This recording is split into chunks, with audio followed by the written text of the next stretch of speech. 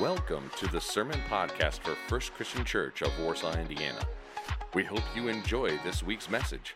Please visit us at fccwarsaw.com to learn more about our church or to make plans to be with us on a Sunday morning. Again, that's fccwarsaw.com.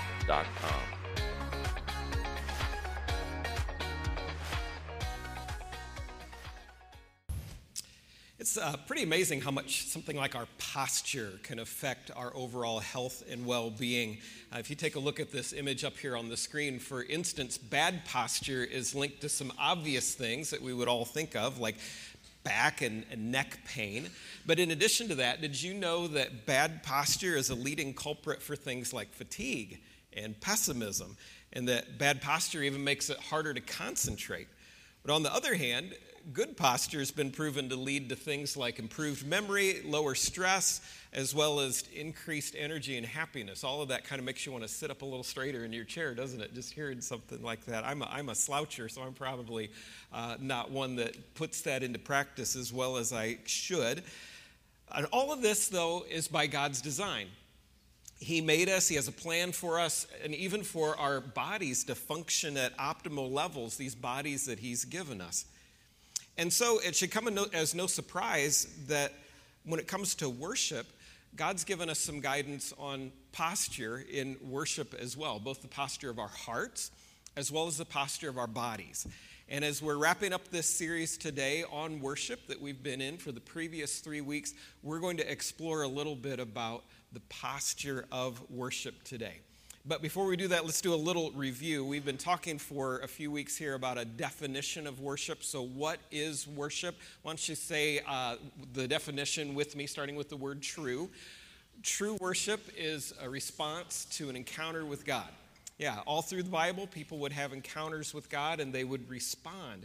And those responses showed up in some different ways of worship.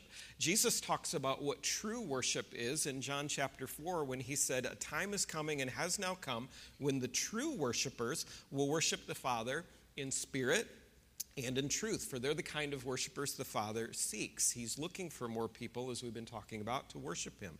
God is spirit, and His worshipers must worship in spirit and in truth. So in the Old Testament, there are 7 different words for praise that help us understand how the early Israelites were worshiping God in spirit and in truth. And those words show us how they responded in some different but consistent ways. Let me give you a quick review of the 4 words that we've studied so far. The word halal just means exuberant celebration, but in our Bibles, most often is just translated as praise. The word shabach means loud shout, and again, in our Bibles, it maybe just show up as the word praise when it's translated. Last Sunday, we talked about the word tehillah, which means to sing, and the word zamar, which means to make music.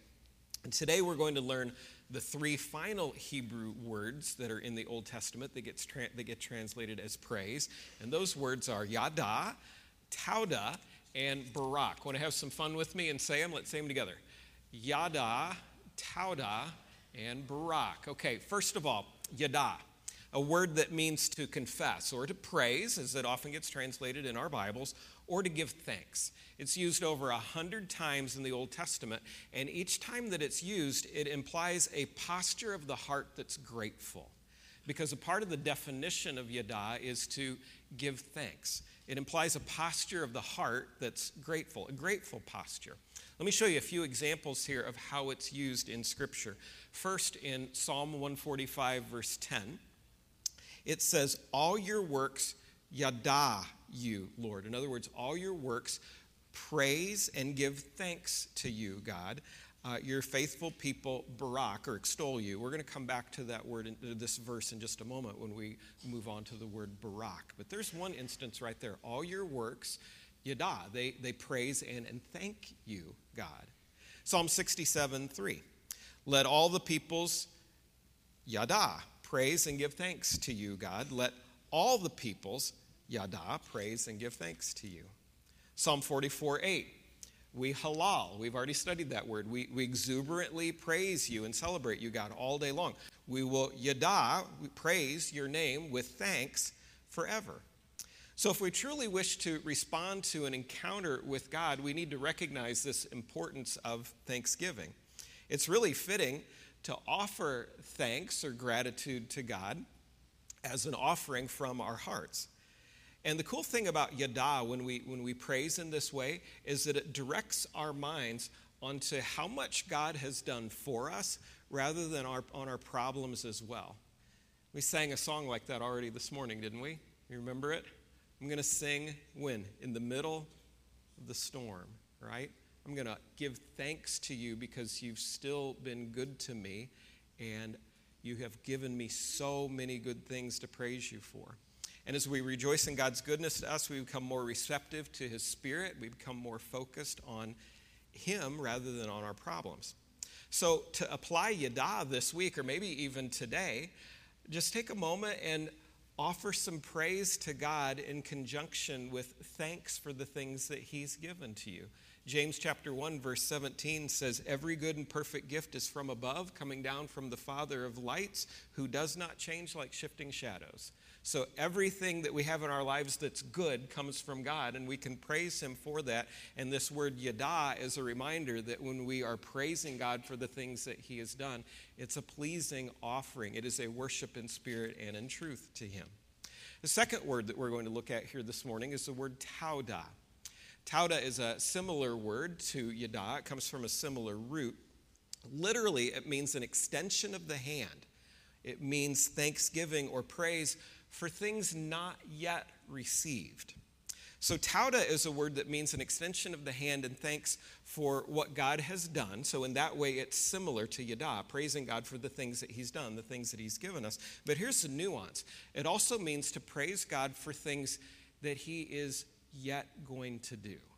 Things that we're anticipating him to do, things that we're counting on. Again, praising him in the middle of the storm, knowing that not only has he already given us good things, but he's going to do more good things in the middle of that storm. So Tauda implies a posture of the heart that's gratefully expectant. There's more good to come. And this heart posture often lends itself among believers to a physical posture of raising the hands in worship. In Tauda praise, sometimes we lift our hands in the presence of God, not just for the things that he's already done, but in anticipation, God, I'm in a mess here. Will you bring more good into my life in this moment that I'm in right now? It's praising God with expectation. It's praising God with anticipation. The psalmist in the Old Testament would use Tauda as an expression of trust, as a way of displaying a confession of their hearts to him that God was trustworthy to them. Psalm 56 is a good example of Tauda, and this is the one instance here that I want to show you of this word. There's a notation in Psalm 56, if you look at it sometime in your Bible, it says at the top that it was written by David at a time when he was seized by the Philistines in Gath. So he was, in a sense, imprisoned. He was a captive of the Philistines. And despite his capture, despite the most dire of circumstances, here's what David wrote, Psalm 56, verses 11 and 12. "In God I have put my trust. I will not be afraid. What can man do to me? Vows made to you are binding upon me, O God. I will render Tauda to you. I will praise you in the middle of the storm, in anticipation that you're going to release me from this danger that I'm in right now." David, captured by an enemy, facing an unknown future, praised God in full anticipation of the promise of deliverance that had not yet been received. So in this imprisonment, he praised God in earnest expectation for what God would do. I like what Darren Whitehead has written about this word Tauda, or expectant praise, in his book Holy Roar, and here I'll read you a quote from it. He says, he, meaning God, will bring an end to all violence. We anticipate this, right? He'll bring an end to all violence, so we lift our hands in praise. He will release us from bondage, so we lift our hands in praise. He will provide what we need, so we lift our hands in praise. He will heal us both now and eternity, so we lift our hands in praise. This notion of lifting hands in praise is an extremely biblical one, in lifting hands in anticipation of God, please bring your mercies. Please bring your goodness. Please bring your deliverance. And when we engage in this expression, it's like lifting our hands heavenward, almost like a little child, like, pick me up, Daddy, pick me up, right? I'm here. Will you bring goodness? I'm counting on you to deliver me. Have you ever raised your hands in praise? You ever raised your hands, maybe not publicly in praise, but even maybe when you've been in a private moment of worship to God? Lifting hands up maybe over your wounded marriage, your troubled career, over a wayward son or daughter. God, please bring deliverance. Please bring your help. Please bring guidance. Please bring your direction. Please bring the healing that I desire. It's a very appropriate expression to God. And when Tauda prays, when the posture of the heart is one that's anticipating God to do something, oftentimes the posture of the body just in turn says, yes, God, bring that. And that's sort of the expression of how Tauda, posture of the heart, even comes out in body posture. So our praise should embody Tauda, an expectation that God's going to act. And our third word here today, though, is the word barak. And barak simply means to kneel in its most literal sense.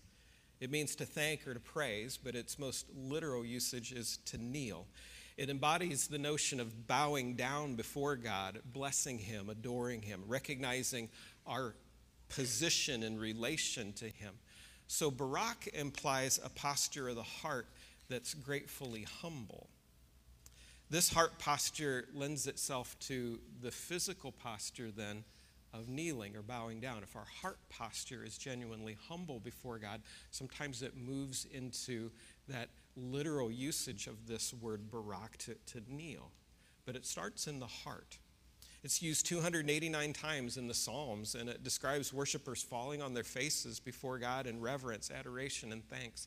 Let's come back to Psalm 145, verse 10, which we looked at just a moment ago. All your works, Yadah, praise you, Lord, with thanks, with thanksgiving. All your works give you praise and thanks for what you've done, Lord.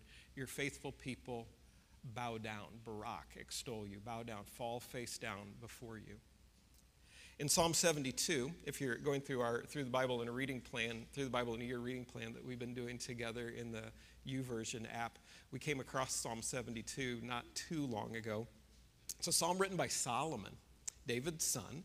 And Solomon uses the word barak to explain the ways the kings of the nation would bow down to the one true king. Psalm 72, here's verses 11 and 15. Solomon says, let all kings bow in homage to him, all nations serve him. All right, he's not using the word barak there. He's using a different word for bow down. But look what he does in the 15th verse as he parallels that. May he live long. May gold from Sheba be given to him. May prayer be offered for him continually. And may he be baraked. May he be praised. May people kneel down before him, bow in homage to him, as it says in parallel in the previous verse, all day long. So in barak praise, Solomon's saying that even the most powerful lay aside their egos, even the most powerful lay aside their power, their desires. They offer all they have, their gold, their prayer, their honor, their gaze. They kneel, they bow down. Psalm 103 is a really cool example in its repetitive use of this word, okay? So let's look at verses 1 and 2 and then some verses a little later on in Psalm 103. First two verses. Barak the Lord, my soul. Praise the Lord, my soul. All my inmost being. Praise his holy name. Same word. Praise the Lord, my soul, and forget not all his benefits. Barak the Lord, verse 20. Praise the Lord, you his angels, you mighty ones who do his bidding, who obey his word. Praise the Lord, same word, all his heavenly hosts, you his servants who do his will. Praise the Lord, same word, all his works, everywhere in his dominion. Praise Barak the Lord, my soul. So here, all things, no matter who they are or what their position is, all things, all people are commanded to barak, to praise, to kneel, to bow down before God. The angels, the mighty ones, the saints who've gone before us, the works of God's hand in creation, our very souls, all of it, all persons, all things, all beings, barak the Lord. Praise God in such a way with a posture of the heart that it moves your body even to kneel down before him. So this posture of the heart in grateful humility would lead to kneeling or bowing down amongst the Israelites. And that's why they would use that word for kneel as a synonym for praise, which is kind of fascinating. I want to show you a couple more verses here that indicate how the posture of the heart will lead to the posture of the body in worship. Psalm 134, verse 2. Lift up your hands in the sanctuary and barak the Lord. That's an interesting verse, isn't it? Lift up your hands in the sanctuary and kneel down before him. So it's a posture kind of just like that. Hands up, knees down. Interesting. Another verse that says the same thing. Psalm 63, 4. I'll barak you, I'll praise you on bended knee, Lord, as long as I live, and in your name I'll lift up my hands. They're bringing those two postures again together. Kneeling down and lifting up. I wonder if maybe you've ever had an experience like that. I was thinking through as I was studying these words a handful of times in my life where that just kind of reflexively happened. One was pretty recent. I remember pretty vividly when it was official that we were going to be moving to Warsaw as a family, and I was going to be the new lead minister of First Christian Church. And in a private moment of reflecting on that, I was so overcome with joy and thanksgiving that without any premeditation on my part, I just took a knee and put my hands up before God. Thank you, God. Thank you, thank you. It was just kind of instinctive or reflexive. Another one that was kind of recent, some of you know my father-in-law, Glenn Krause, right? And he had a pretty scary heart episode here not too long ago when they were up at their place vacationing in Wisconsin. He had to be airlifted and the whole deal, and it sounded pretty bad. And Kim and I and Faith and Jordan, all of us, we were scared, right? But on the other side of that, when God brought him through, and he's doing so well now, but on the other side of that, I remember when we had gotten news that everything was going to be good, that God had healed him. Again, I don't know, I was just kind of overcome, like on a knee, hands up, like, thank you, God. Thank you for doing that. I've mentioned a few times that my wife, Kim, before we moved here, she had to have some rather significant jaw surgery done, or a TMJ issue. And it was a rather serious surgery, and it was a long time of recovery. But I still remember after she had gotten her most recent surgeon's appointment, and he was saying, as far as I'm concerned, you're done. You're not going to need an additional surgery again. In another private moment, I took a knee and I put my hands up. I'm like, thank you, God. Thank you. You're just so good all the time. So I get kind of what the psalmist is saying. I feel the urge in my body to represent what's going on in my heart, or the overflow of what's going on in my heart sometimes comes out in my body. And I think that's what was happening in these Israelites when they would use these kinds of words to talk about praise. Okay, the posture of my heart is so grateful. Yada, we'll use that word when we talk about praise. But the posture of my heart is so grateful that, like, it's a word that literally means extending the hand. The posture of my heart is so grateful that sometimes I feel that. I feel like just putting my hands up in the air in expectation for what you're going to do, God. And sometimes I'm just so in awe of who you are that I fall to my knees. And sometimes when I fall to my knees, I put my hands up. That's what these people were saying. And the incredible thing was they would do this in corporate worship as well as private worship. They were people that the overflow of their hearts would show up in outward expressions when they would worship. I find that to be pretty interesting. And I just want to let you know that, so like when you come to worship here at First Christian Church, it's okay to raise a hand if you feel like doing that. We were talking the very first week about halal and about how the spotlight goes on God and not on us when we worship. And so if we're concerned that somebody else might see us raise a hand and they're like, oh, what are they trying to do? Like they're trying to be really holy today or whatever. Then we're focusing back on ourselves or on other people rather than on God. And if you're looking at somebody else and, oh, their worship of raising their hand is distracting me, well, maybe your focus is on somebody else rather than on God. And close your eyes, or you can look somewhere else, right? If somebody's offering a genuine expression of praise to God. I would encourage you, if you ever want to take a knee in a worship service here, you are welcome to do so, but minimally, these expressions, if they're not being practiced corporately, they should be privately, because they're quite biblical things. Do you ever kneel when you pray? Do you ever extend your hands up to God when you're asking him for something, or when you're in a tremendous place of need or feeling desperate? Those are very appropriate expressions of the body coming from the overflow of the heart. And God clearly honors those things. God clearly sees those things. And when we hold back on them, are we maybe not giving him the offering that he's fully deserving of because we're feeling hesitant about this, that, or the other thing? And I wonder if maybe that's the focus back on us rather than on God. So I just wanted to drop a little bit of that with you today and give you 3 questions here to ponder as we're going to worship again with the worship team here in just a moment. How about you guys come up? I'll pray here in a second, and you guys come up when I pray, or if you want to come up right now, either one is fine. But they're going to lead us in some songs. But I have 3 questions here for us as we continue in worship this morning. One might be just a reflection of the heart. Am I more demonstrative in expressing my gratitude to people than I am to God? Like if somebody gives you a gift, are you quick to be like, oh, thank you, like a big hug or like a handshake or a high five or something, but yet to God, is it more like, thanks? I don't know, just a question. Second question, is it possible that my typical worship posture hints at pride rather than humility? I don't know, I just thought I'd throw that one out. That was maybe as much for myself as it was for you guys, but when I wrote that one, I was like, yeah, I wonder sometimes, am I more concerned like what somebody else would think than I am concerned, again, what God would think in my posture when I worship? So does my posture reflect pride in God's eyes rather than humility? Just a question to ponder. And the third one, what's one thing I'm feeling prompted about regarding worship that I could act on this week? So perhaps you've been here these last 4 weeks, or maybe you've watched online and you've gotten a sense of what we've been talking about with worship.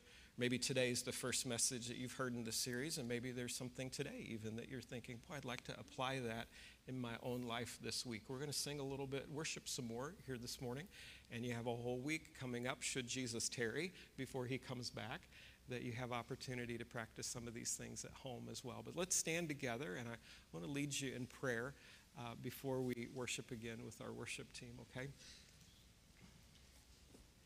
And let's just take a moment and surrender ourselves, even with our posture here before the Lord.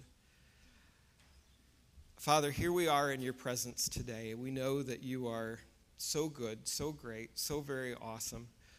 We have a tremendous number of things for which to thank you, for life and for health. For your son Jesus that we just celebrated together through communion with Brian's leadership a moment ago. Thank you, God. Thank you for church family. Thank you for air going in and out of our lungs. Thanks for voices to sing. Thanks for bodies and parts of our bodies that will move and allow us to be able to praise you. Thank you, God, for a safe place today here in this country to come before you and assemble and worship you. Thank you for the many miracles of your hand that we have seen you do among us, works of healing, works of deliverance, works of change of heart. Thank you for the miracle of new birth that you've placed in those of us who are Jesus followers, where you've raised us from death to life in Christ. We have so many things and so many more to thank you for, Father, and I pray that our time of worship today while we're here together will truly be a sacrifice of yada and tauda and barak before you, God. We praise you. We offer this praise now with our voices and our bodies as well. We pray this in Jesus' name. And everybody says, amen. Thank you for listening to this week's sermon from First Christian Church of Warsaw, Indiana. We invite you to join us for worship on an upcoming Sunday morning. Check out our website at fccwarsaw.com for more details and information. Again, that's fccwarsaw.com.